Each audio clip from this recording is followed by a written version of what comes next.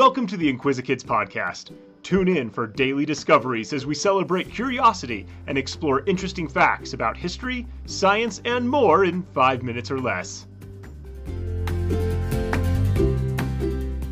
Hi, I'm Luke, and welcome to the Inquisikids podcast.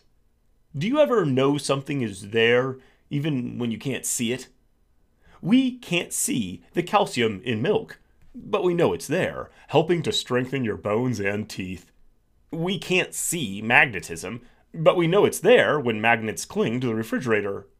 For centuries, people thought that sickness was caused by all kinds of strange things. The ancient Greeks thought that imbalances of different body fluids could make someone sick. Medieval Europeans thought demons made people sick. Bad air was another culprit. Many people were afraid to open their windows at night or go out into the cold because they thought those things caused illness. We know now that none of those things is the actual cause of disease, but before we understood about germs, people tried to figure out where diseases came from. Once Anton van Leeuwenhoek invented the microscope, scientists began to see that tiny little living organisms, too small to see with the naked eye, were present in diseased people and animals.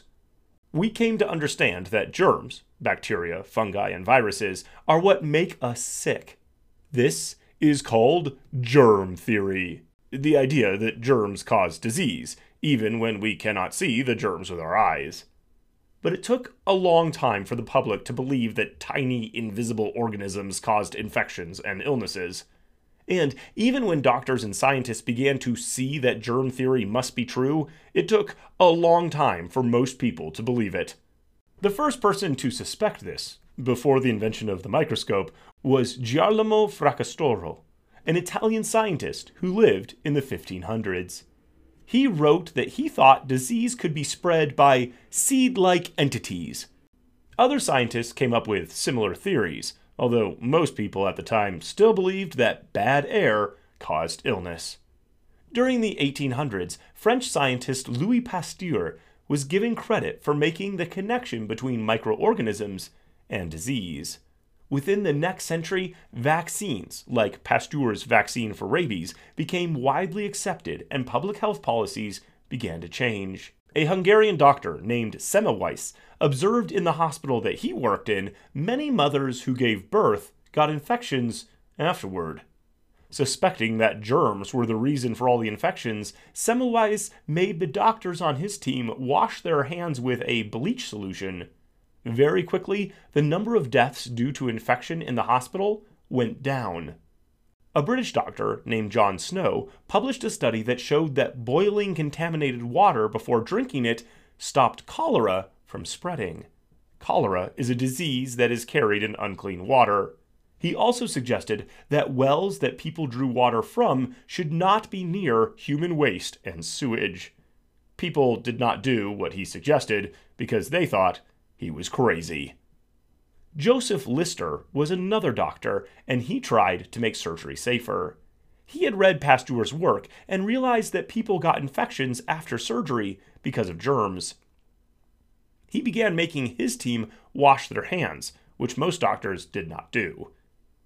And he used carbolic acid to clean surgical instruments and spray in open wounds. His patients had fewer infections and better results. Like Semmelweis and Snow, people thought Lister was crazy. How could disease be caused by something invisible?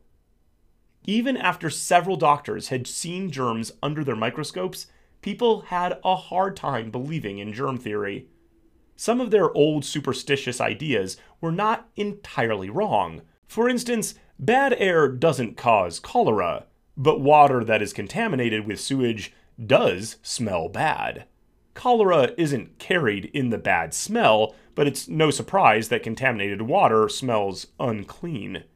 People were wrong about which factor was the cause of cholera, but the smell that they called bad air was usually found in the same water as cholera germs. Eventually, as doctors figured out how to treat and prevent infectious diseases, germ theory became widely accepted. Now we know that we have to keep our water and air clean. We have to wash our hands often. We have to cook food to certain temperatures to kill germs. And we can take medicine when we are sick. As for doctors Lister, Snow, and Semmelweis, people in their times thought those men were crazy. But now we know they changed our world for the better.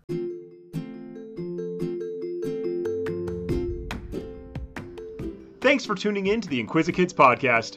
If you want to see the sources we used for this episode or send us some listener mail, you can find links in the episode description.